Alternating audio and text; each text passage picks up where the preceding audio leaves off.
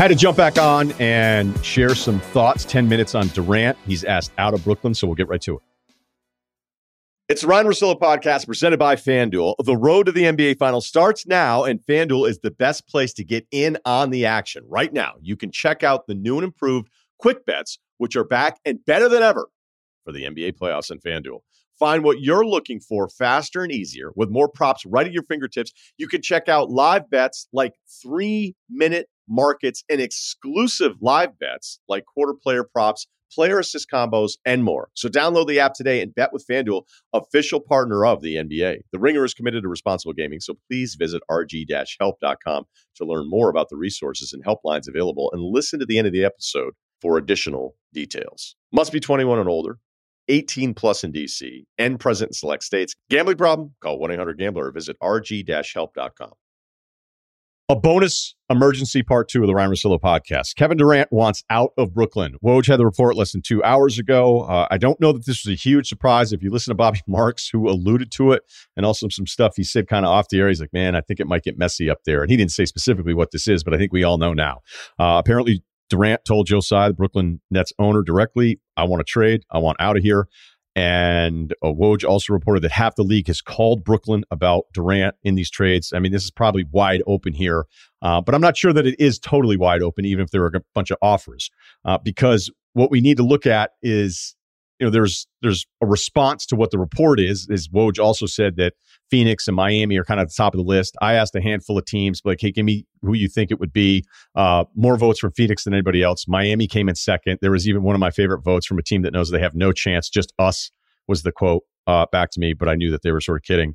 But now let's look at Durant in history, okay? Because what kind of leverage does Kevin Durant have? He's about to kick in a new extension here, 4 years. He's owed $194 million moving forward. Back in the olden days, I don't know, 3 years ago, we used to look at players, if they were going into the last year of their contract and wanted to trade, they had all the leverage and they could say, not only do I want out of here, I only want to go to one or two of these teams because the market for that player wouldn't be that great because the team trading for him would think, well, are we trading for this guy for just 1 year? It worked for Toronto. With Kyrie Irving, Boston didn't really send out that much, but it didn't work for them, and that was 2 years left on it.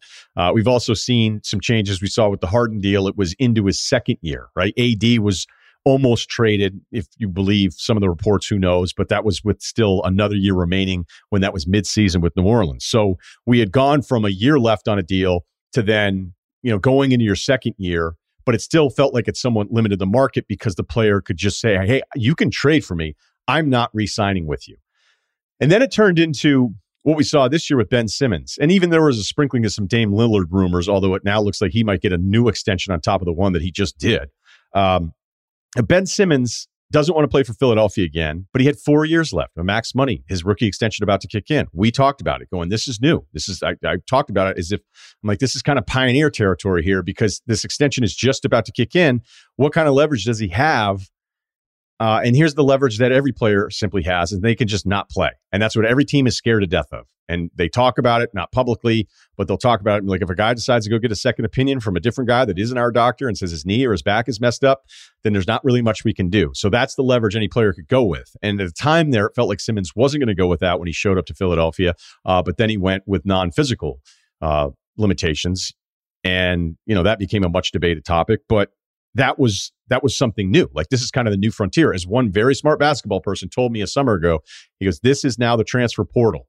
You get the contract. You don't do the short deals. You do the long deals. You take every last dollar, max it out as much as you can, and then you worry about the rest later because it's not leverage with a year left or going to 2 years. It's leverage as soon as the extension kicks in. So we could pretend that Durant has none because it's this 4-year extension. But like I just said, it's still Kevin Durant, and you can't just trade him to someplace he has no interest in whatsoever because that team puts together the best package because then Durant may even plays it out for a year, is miserable, and then that team's kind of dealing with this all over again. So we could pretend that the 4 years limits Durant's influence on where he goes, but that's not really the way any of this has worked the last couple of years, and players continue to flex more and more of their power.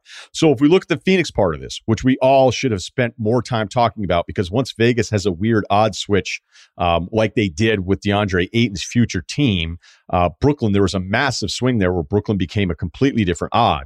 And you're like, wait, what's going on there? Well, Vegas usually does tend to know about some of these things. I remember the first time I ever heard about Kawhi Leonard shutting it down from San Antonio, it was through somebody who knew a gambler that was like, hey, are you hearing anything about this? And I was like, I haven't heard anything about it. I checked with somebody who would know, and they didn't get back to me at all. And I went, okay, that actually means something is up. So you probably still have to trade Durant to somewhere that he wants to go, because the next team, even if it's 4 years of Durant supposedly under contract, it doesn't mean that it's 4 years of peace. I think we've learned that. The Phoenix part does make sense. It makes some basketball sense. Durant to Phoenix would make them a contender, and you'd move Ayton out.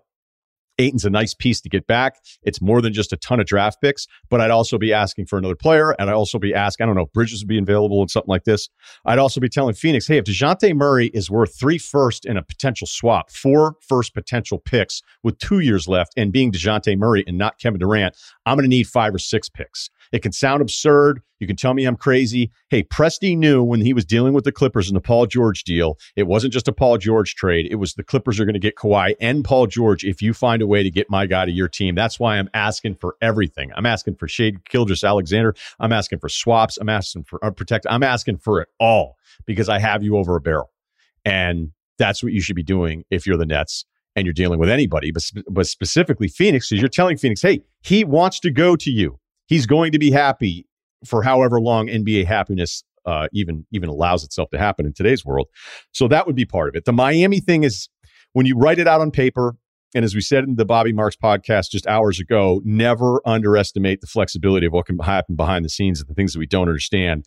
If it were to be a BAM deal with Miami going to a third team and Durant coming through and everybody liking what they do and somebody doing somebody a favor. But the problem is because the Nets did take on Ben Simmons off a rookie extension, you can't actually trade for BAM, who's in the same category. So that would limit that. So then you start doing the combination of Lowry, Hero, Duncan Robinson, and that Miami has less control over their own future picks. It doesn't match up on paper. I don't know if a Chicago Zach LaVine deal is even close to these things. I don't know if there'd be some mystery team. I know Simmons was tweeting about Zion. It's a lot of fun, and it might solve a New Orleans problem, and it also might solve a Brooklyn problem, where I'm feeling like you do have this kind of generational star to build around who also isn't healthy all that much. So yes, there's probably far more options than we're talking about right now, but just because Durant is on the first year of a 4-year extension worth over 200 or almost $200 million, it doesn't mean he has zero say. All right. We need to learn that lesson. What if the Nets said, we'd like to combine this and make it even a bigger deal? And because we don't want Kyrie here by himself, we probably don't even want Kyrie here that much. We thought if we kept Kyrie here, that would keep Durant happier. He doesn't seem to care. He's moved on from it. I don't know what the Kyrie part of it is specifically to their relationship, but I could not hang up quicker. I would say, Kyrie is your fucking problem.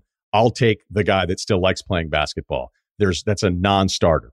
Now, could that mean something weird down the road where Kyrie does come back and he sits out and he doesn't want to play and then he demands a trade? And I don't know, maybe does this open back up the Lakers Westbrook thing? Because then the Nets start to think, well, we're not going to be good this year anyway. Let's just have Russ get a ton of stats and maybe get a pick from the Lakers. We start trying to recoup all of these picks through these 2 deals separately from the picks that we gave up in the original Harden from Houston deal.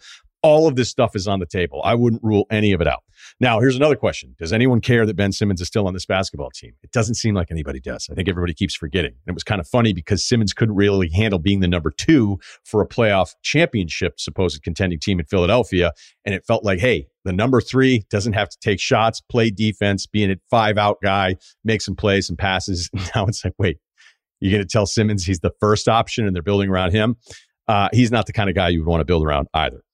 Now, to summarize all of this, if you ask, has this entire Kyrie, Durant, adding the Harden, the Simmons pieces, all of it been an absolute disaster? The simple answer is yes. The next thing you'd have to ask is, will this impact the way teams deal with players in the future? You're going to see a lot of people say yes. And I'm going to tell you they're all wrong. I used to make Nets culture jokes because I just thought it was kind of funny. You know, Kyrie, Durant, they saw what was happening here. And they just wanted to buy into the culture. And it was a nice little group they had there with Kenny Atkinson. But that team went 42-40. And their starting 5 was D'Angelo Russell, Joe Harris, Jared Allen, nice player, Kurucs, Jared Dudley, LeVert started 20-plus games apiece. Again, they lost in the first round. You will blow that team up 100 out of 100 times, as cool as your culture may be. for the opportunity to grab a player like Durant and literally anybody else that he would want to play with. I mean, they even did it with DeAndre Jordan. So I don't know if it's an old guy thing. We can get really pissy at times about how the special people among us can conduct themselves where they work. And sometimes it's hard for a lot of us to process that. Like, oh, these guys, look, I'll even admit, like, I think I've accepted how special these guys all are and they can kind of call their own shots, but I'm not going to say that I love all of it all the time. And we've been over that. But to then play it out as if, well, not sure how the next team will handle this when a star says, hey, I want to come to you and this is how we're going to do it, because you only play 5 guys.